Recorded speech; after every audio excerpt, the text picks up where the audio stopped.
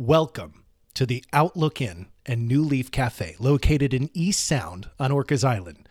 And this place is beautiful. You wake up to the sounds of water lapping the shore, from spacious guest rooms to luxurious waterfront suites.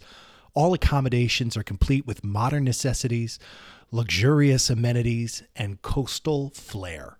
And of course, a team that embodies the epitome of island hospitality. Every single word of that copy is accurate. We stayed there for this entire Orca Islands Film Festival. And for the first half of our stay, we were in Water's Edge. And these rooms were literally right on the edge of the water. We would just be waking up with the sun and brewing this like complimentary Nespresso cup of coffee, and then going out onto the balcony and watching the seals literally in the water have breakfast. It was everything. And these rooms were so beautiful. We really didn't want to leave the room at all during our stay. When we were in that room, we're like, we just want to stay here all day. The second half of our stay, though, they put us in the studio suite, which had an unobstructed view of the bay. And it was across the road, kind of higher up on the mountain. So you got a wider view of the entire bay. And it was absolutely stunning. Every morning we had breakfast at the New Leaf Cafe. Every morning. We wouldn't want to go anywhere else in town for breakfast. And it was connected right to the lobby of the Outlook Inn. And those eggs Benedicts were delicious. Same with the coffee. I mean, it was such a beautiful stay. I really honestly could not recommend visiting the Orcas Island and staying at the Outlook Inn. And of course, eating at the New Leaf Cafe. Every single one of these conversations takes place in the meeting room next to the Water's Edge rooms over at the Outlook Inn. So we're incredibly grateful that we got to stay there. I mean, twist my arm. It was, it was tough, but we made it through.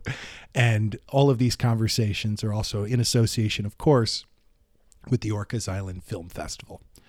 So check out Outlook Inn and the New Leaf Cafe today. This is Clayton Howe's Entertainment X. For this episode, I chat with Emily Atef, and we cover a little bit of everything about her two films that were at the Orca Islands Film Festival. Someday We'll Tell Each Other Everything, and More Than Ever. In addition to that, we covered a whole myriad of lessons learned from making films. World travels, living in London, moving to LA, humanity, patience in life, and so much more. So I hope you enjoy this episode with Emily Atef. We're back. I'm Clayton Howe, and today with me on the beautiful Orcas Island at the Orcas Island Film Festival, Emily Atef. Hello. Emily, thank you for joining us today. This is so exciting. I have two films at this festival that I want to talk about. You're also this year's honoree, which is very exciting, and congratulations. Thank you. Before we get to any of that, I want to take it back to the beginning of time for you. What were your entertainment dreams growing up? I was always into making up and telling stories. I mean, even as a child with my toys. So making up stories, trying to convey stories. So I actually thought as a young adult teenager that I wanted to tell stories through acting them out. So I went to drama school, and then realized, coming out of that and starting to work as an actor in the theater mostly, realizing that it wasn't fulfilling for me. I needed to be more active and tell the stories myself. And so I switched, and that was really the most amazing experience when I did this work with colleagues, using them, actors, and doing short films, writing them and directing them, and then feeling for the first time feeling like a tree trunk for the first time in my life, like really feeling I found what's my way and how I'm going to tell these stories. Yeah. Where were you? What was that? It was in London, actually. So I have quite I've traveled quite a bit in my youth. My mother's French, my father's from Iran. They met in the 60s in West Berlin. And then my brother was born, I was born. So I was in Berlin till I was 7. Then we moved to Los Angeles because my father had friends there, and he's a builder, and they were saying, come, it's the American dream. Yeah. And at the age of 13, 14, my mother was distraught that we were becoming very American, and she was fiercely European. Fiercely French. So she sent us to France, where she had 6 siblings, and so I was there for a while. How long? Well, because I missed her, so she came. Okay. And then she stayed there. And when I got my high school diploma, she went back to my father. So they always were coming. They were a bit in America, a bit in France. And that's where I studied then acting in Paris. And never totally was happy in that city, funny enough, though it's very beautiful. And I got a job in London in the theater, and I loved London. And this is where I started to, because I guess I was frustrated by, as an actor, you always kind of have to wait on getting that job, on being taken, yes, on being chosen. Yes. And during that time, I was frustrated because I had so much energy and I wanted to make art, but didn't really know how, as an actor alone, without somebody taking me. You know what I mean? So, sure. And so, and then sometimes also acting in plays or in short films or in things like that, I was always thinking, I'd do it differently, or why is he saying that? And if I was, I would do it, so it was already a director mind in my head without me knowing. And then I started to write little stories. And then I used my colleagues to do them. Hey, do you want to come to we have like a country house in France. Let's go over there and let's make this film. I didn't know how to make a film at all. And to be honest, they were pretty crap. But it didn't matter because I was so happy doing them. Right. I was so happy doing them. And then I wrote, then I started to find friends in the business, and we started to write bigger stories and then feature films, and I really realized this is it. Sometimes I enjoyed acting, but to be honest, I think I wasn't extraordinary. I think if you're going to make it as an actor, you just have to be extraordinary because it's such huge competition, especially for women. Yeah. Basically, because there's more women in acting school, basically, and at that time there was less parts. There's still less parts, but it's getting better because there's more female directors and writers and producers. Right. So finally, there's also different kinds of ages and characters, and women are allowed to tell more stories. There's allowed to be more perspective on half of humanity, which is female. And so now I lost the thread of my thought. What was the specific switch for you, that defining moment into directing, where you're like, I'm done acting entirely? This was or it sounds like it was more gradual though for you, creating these films. It was a little bit more gradual because I couldn't earn my living off of directing yet. Yeah. And with acting, I was also doing quite a lot of voice work, and I could still make my living. So it was gradual, but then I realized in London, I really in my body and head, I knew this is what I want to do. I want to direct, and this is quite an incredible story that I always forget about.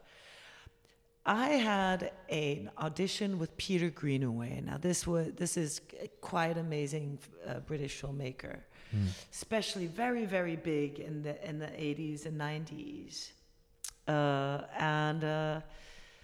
and it was a very weird film called 8.5 Women, and with loads of different kinds of women. And there was one woman that I was gonna, audition for, was some kind of an Italian woman who loved to be pregnant because it made her feel strong, but she didn't care much of the kids. So every time she gave birth, it's an absurd piece, yeah. Every time she gave birth, she just put them on to adoption, and she felt like nothing, and very fast tried to get pregnant again. I mean, really. And so I was thinking, and then, so a day before the audition, or 2 days before the audition, the assistant of Peter Greenaway and the casting director called me up saying, "Oh, Peter would like to see some kind of, film work of yours, before." And I was just thinking, there is nothing that I did that I'm proud of. It's just short films, weird little pieces, because I was doing more theater. I think I'm just going to have to do something. So with a friend we did, who was kind of a set designer in his place, and who had a friend who had a baby. We kind of took the baby, and we did a one shot of this. Yeah, it was like a one taker of this weird kind of couple who just stole a baby and tries to sell it. It's called Buy My Baby, and it's very, very funny and totally absurd. Trying to speak, I tried to put a lot of things into it, trying to fake an Italian accent. I tried to put a lot, a baby, fake Italian, and all this.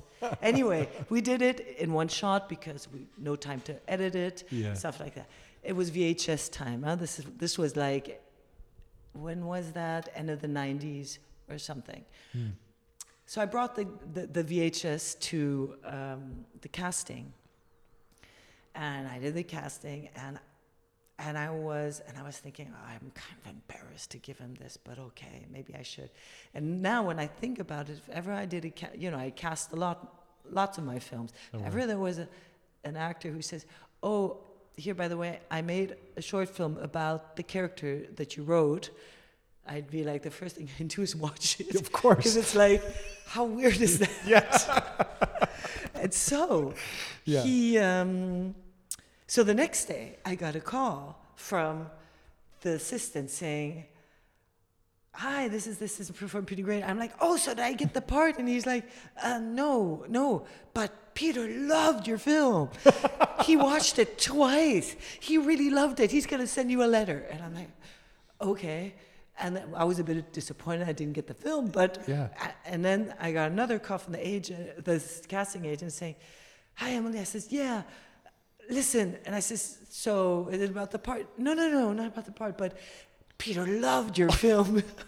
And it's a fantastic. And then I got a letter a few days later saying, it was a very short letter with like 20 adjectives, something like, "I thought your film was, audacious, imaginative, totally mad, extreme, hilarious, blah, blah, blah, blah," all this. And continue. And that, and I can't even say that like Peter Greenaway did incredible work, but I can't say he was like some kind of big inspiration in my film work. Very different. But it totally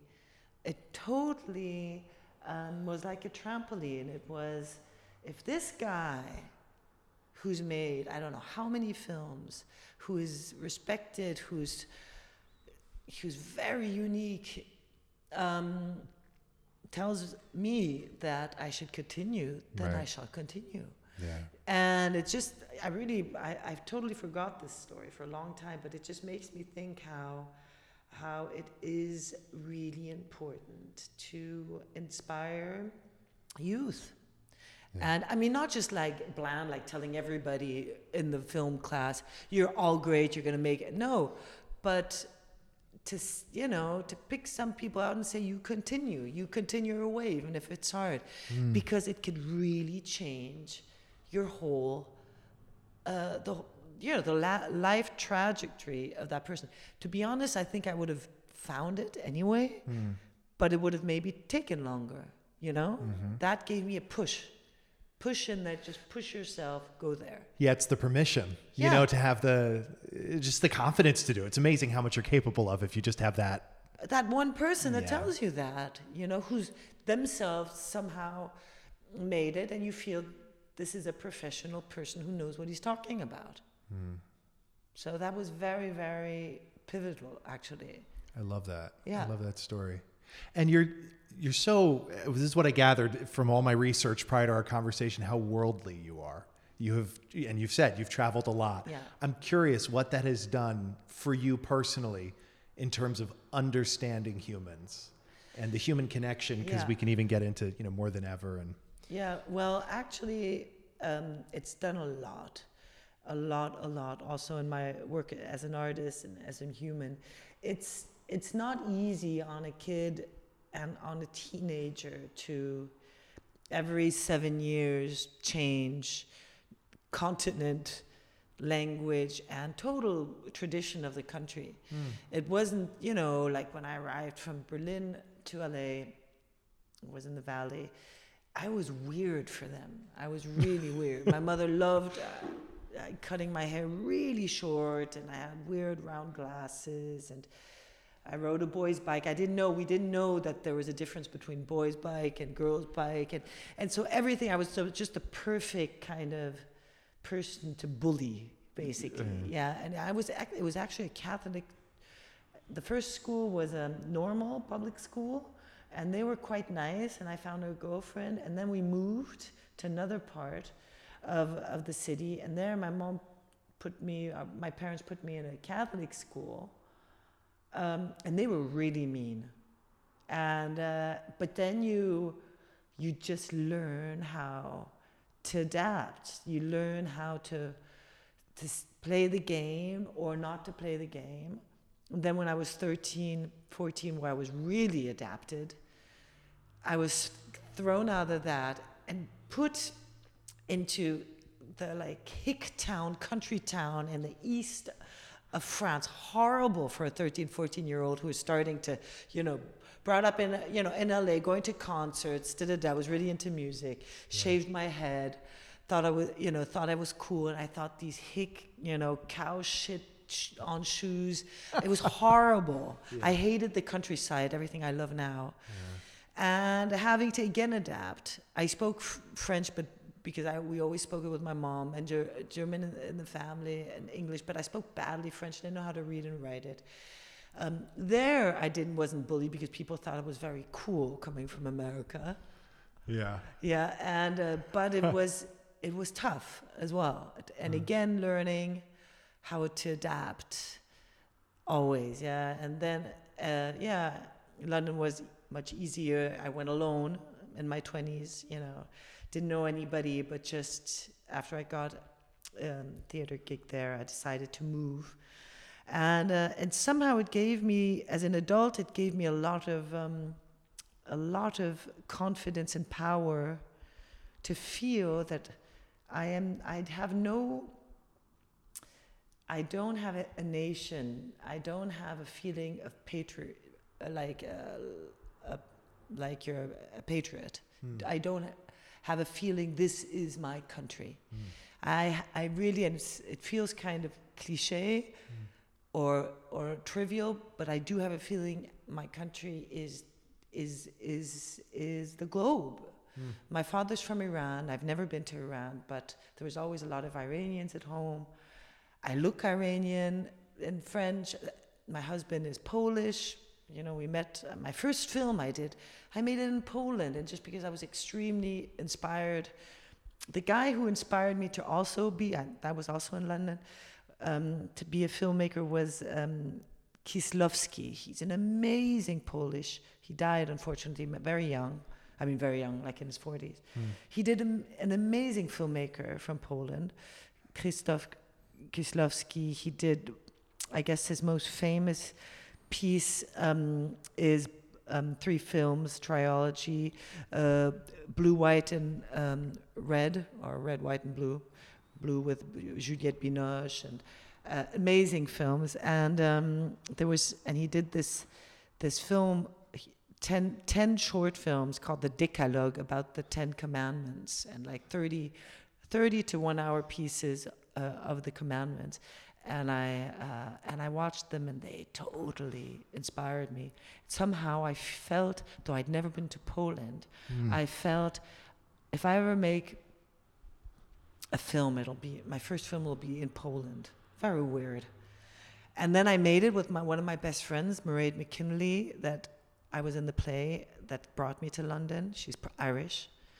And I made it with her because the Poles and the Irish, for me, have something very similar. They're underdogs. Ireland has always been has always had Britain on them, and the Poles have always had the big brothers, Russia and Germany, on them, trying to eat them up, treating them badly, basically. And they're both very Catholic countries, extremely Catholic, big drinkers, big singers, big family people. And so it's a story about her trying to find the father of her unborn child, like Molly's Way. And that was my first feature. And it was interesting because we didn't speak the language. Yeah? And that's where I met my husband, who was doing the set design at the time. I love that. Yeah. It all seems so random, but it's happening exactly as it should, you know? Everything does, in fact, happen for a reason, whatever you believe in, I think. It's very... Once you find that path, once you're in that flow, just kind of things line up. Yeah. And bringing it to here and us speaking now and you having two completely different films in the same festival. I did notice there seems to be a theme between the two, though, of love and passion. And I'm curious, is that just a coincidence? Or is that a personal interest of yours in particular? I mean, all my feature films, because are dramatic, they're dramas that can go always female existential films that go very deeply far, but they all end with hope. That's something that's just, I am an optimist, you know. And funny enough, in TV, I've done a lot of black comedy because I do like that. I did, Killing Eve, a wonderful series, and I did a few black comedies, influenced also in Germany, one influenced by Fargo. Yeah. Again, female-led, I made it. So I like both. But these two films someday will tell each other everything that I did last year and more than ever that I did the year prior to that. Very weird to have two features back to back because usually it takes a long time, but they took more than ever, took me 10 years to make. And then there was COVID, so we couldn't shoot it. So we shot it just at like a window where COVID was still kind of, everybody was starting to work again, then it got shut down again and stuff like that. Yeah. So that's why it's like back to back, but that's very rare. That's why it's really cool to have them at this festival together. It seems like, oh yeah, God, she makes a film a year. She doesn't sleep, but it's not true.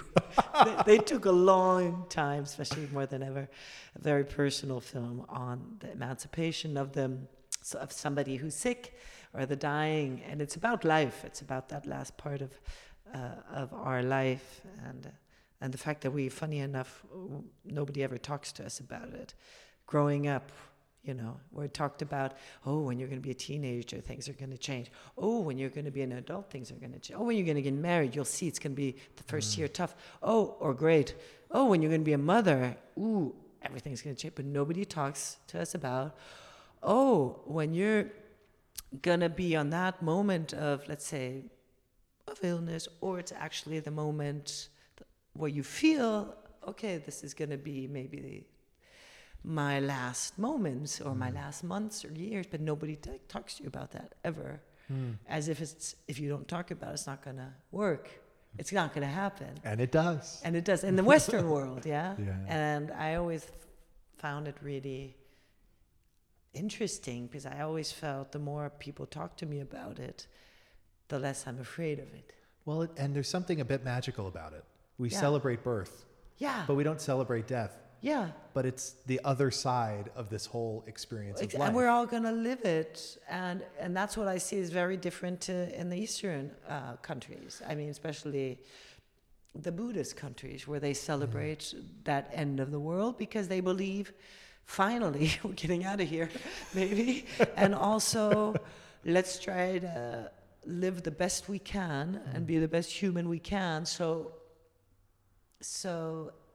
in the next life, because they believe in the life after, maybe we don't even have to come back.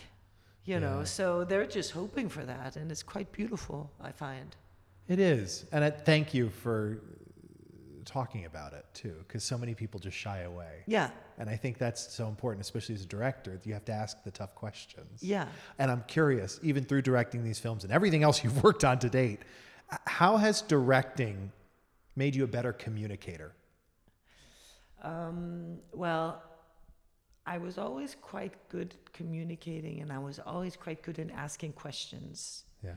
Because I was always very, very curious, even to a point where it's too curious in the sense of prying or really wanting to understand, to get to the bottom of it, and then of human, you know, of the human trajectory that is different to mine. Maybe if somebody has experienced something else, have it be something wonderful or something tragic or something even mundane, it just interests me. To especially if they had a very different upbringing to me, how that's different, just to understand. I think that's why I chose this medium, because through film, through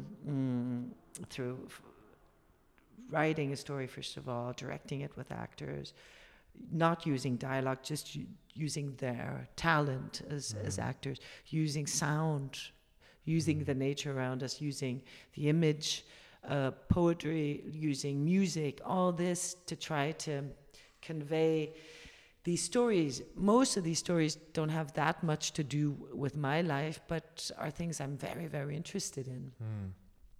And then they probably do have something to do with my life, but each of them in some parts. Like a lot of my films, the person is maybe lost at some point and travels to find themselves. So that has something to do with my life. Yeah. The fact, sometimes in some films they don't travel country, like some they will tell each other everything. There she just goes to something that's forbidden, to an older guy, and falls in love with him, and dares to go somewhere that kind of frightens her, but to find something. And then more than ever, she really physically, though she's sick and her husband does not want it, she travels through many, many countries and goes to Norway, to the end of the world. It's kind of nature, like what we're seeing right now out of this window, like in the Orca Islands, except with a lot of water, lots of fjords that are like lakes, but the mountains are like 10, 20 times higher. Yeah. It's incredible, the landscape there. Yeah. Very existential. And that's where she goes to try to find out, why am I so lost, and to try to find her way, and she does find it. Yeah. That's so your question about being a director and has it helped me to communicate, and actually it did. In my trade, it helped me, because what is it to be a director of films? It's not like the prize I got yesterday. I wrote that in a post I did today, for that actually, you know, without my teams and the actors of those two films, what could I have done? You know, it's not like, I'm not a painter. I don't have a canvas, and it's just me and my paints and the inspiration that the world gives me. I have such a group, like an enormous group of people who paint with me. And my job is to communicate exactly what I want, and as precisely as I can to these people, to the camera man or woman, to the set designer, to the costume, to the sound engineer, to the sound editor, to the editor, to the actors. And there's different languages, you know, they don't understand all the same. So this I have to learn to really, I have to inspire them so they understand the vision I had. And then I have to trust that they know their trade much better than I know their trade. I could never be a DP, a DOP, a camera woman. I could never be a costume woman. I could never be a set designer. No talent in like drawing, being an architect of that world. I could not be a sound engineer. I'm so crap at anything that's technical, and I couldn't be an actor like they are. I was just not, I know it. I'm not as talented as the actors that I chose. So I have to communicate what I want. I have to inspire them, and then I have to let it go, let them propose to me. And of course, if I think it's like, oh no, I didn't communicate properly, this is not the way, then I have to guide them there. Yeah. And then, or they have to say, oh, Emily, but you know what? This is the way. And they have to convince me. And sometimes they do. And I'm like, oh my God, you're right. You're so right. So meaning it is still a total creative project making films. It really is. It is just not me alone singing a song. Right. And then I'm sure in also music, it's a lot of collaboration. But in this art film, it really, really is. Yeah. Is there a particular film that has taught you the most about yourself? About myself? God, there's so many. There is so many films that move me, so many filmmakers. But then I would say then because we talked about it, it would be the Decalogue from Kieslowski, because in those 10 films, and it's all of humanity basically, and it's not a religious piece at all, but it's so human what he does. I mean, the short film about killing, it was like the most successful one of the 10. They were in Cannes. I think it was the end of the 80s. It was the short film about killing and the short film about love. They were the most successful of the 10 films. And you follow this killer, and it's so human. This young killer, amazing actor, Miroslav Baka, who actually afterwards, when I did Molly's Way, I asked him to be in the film. Because in the short film about killing, he kills a cab driver. And in my film, he is a cab driver. And he saves, kind of when she's lost, Molly, he kind of saves her. You have to see him both pieces. Full circle. Yeah. Well, I know you mentioned these films took, upwards of 10 years, and coming out at the same time. I'm so curious, how do you find the balance between letting things happen and making things happen? It's very tough. It's so tough because I just love working and I love directing. That's why I don't have to write all my stuff. I mean, my feature films till now, I have written them and mostly co-written them because I really love writing, collaborating. My TV stuff I've co-written some of them, but most of them have been, the scripts came to me because it just takes so long that and I just love directing so much, directing the actor and finding that I couldn't just write everything. It would just take too long. And the great thing with TV is that it's just you get a 1 thumbs up or 2 thumbs up, and then you could make the film. You get a green light. Yeah. And with film, you just need so many elements before you could say, I got the green light to shoot it. And you have to have so much patience. So what you have to do is and that's what I tell my students, you need to have a lot of projects, if you can, there, not just stick on one. And again, everybody has their way. Yeah. There could be, there could be another director telling them exactly the opposite. Yeah. I stuck to one and I never let that one. It took me and that was right. For me, I work on a lot of different things because, first of all, I want things to happen. So they need to, if something falls through and needs another writing, and then next year we'll try again, maybe something will happen. Yeah. And I do need to survive. Yeah. And secondly, like for more than ever, I could tell you, if you told me in 2010 when I got the idea, oh, you're going to shoot this in 2021, I'd be like, well, then I'm never even going to start. It's ridiculous. That's just too long. But actually, it made the film so much better. Because in between, I made like loads of films. And every time I went back to it with my co-writer, and then after a while on my own, and then during this process, I lost my mother, and it totally changed the shape, reshaped the script, and made it better. And as I said, I became a better filmmaker because also I'd made many films in between those 10 years and many mistakes.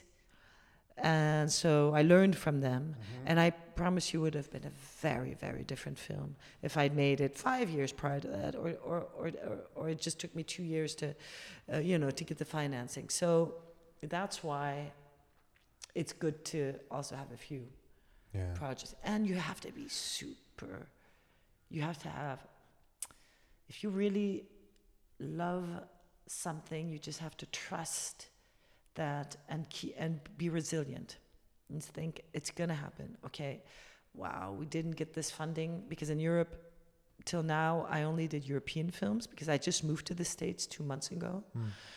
And so in Europe it's all state or regional funding or European funding between France and Germany or something. And so there's a huge competition. And in America it's more private equity. But still, I guess it's the same. So, here, private equity, there, they want it, and no, they don't like the script, so maybe you have to work on it again. So you just have to be resilient. Yeah, and patient. And super patient. And work super hard. Work just those 3 things. Yeah. Oh, wait. And 4th thing, you have to be lucky.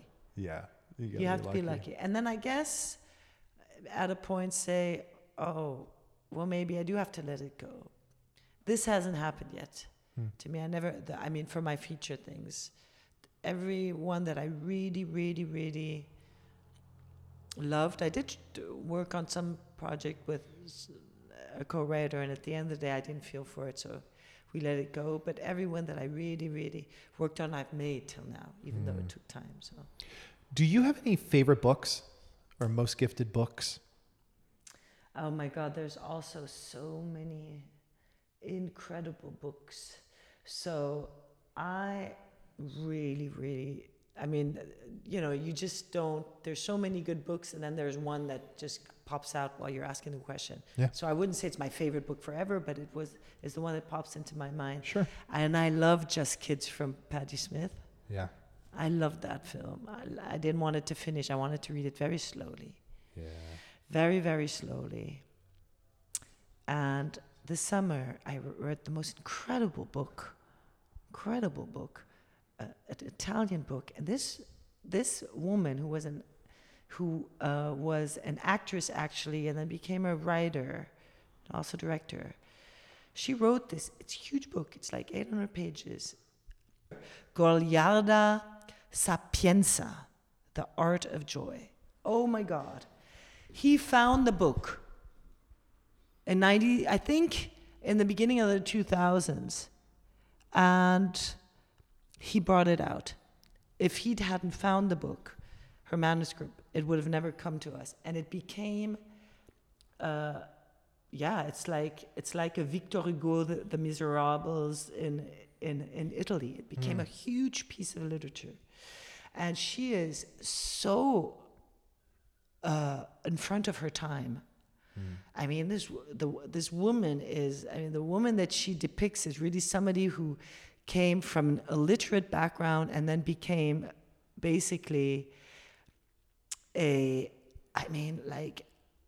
amazing intellectual. She became like a real princess because she married somebody, and then she became like an advocate, a politician. I mean, it's incredible. And she never let herself be put down. So even the miseries that happened to her, it just washed on her. And she used it, and she did things that are so politically incorrect. When you read it, you're like, you have to reread it, the page, because you're like, she couldn't have done that. Because she doesn't, there's like no drama of it. She does something that is impossible. Impossible. And she just does it. And then she continues in this story. You're like, did I just read that properly? Did she? I mean, I don't want to say. Okay. I don't want to spoil. I say, Yeah. Did she just, are you kidding me? She just does it. No, so that really knocked me off my socket, really. Yeah. Metaphorically speaking, if you could put a word or phrase on a billboard for millions of people to see, does anything come to mind? Because we were talking of inspiration, because of Peter Greenaway, who inspired me to do something I would have maybe took much longer to do. I would say it is great to be inspired, but even greater to inspire. And I didn't write that, somebody else did. And now I forgot who it is. But, and that's, in a way, it's great, because if anybody could inspire, we could inspire anybody, any human being can inspire. We could inspire by a good deed. We could inspire by, instead of, hitting that person or sending a bomb to that person's country. Yeah. You could inspire by saying, I won't do that. Because, or even retaliation, I won't do that.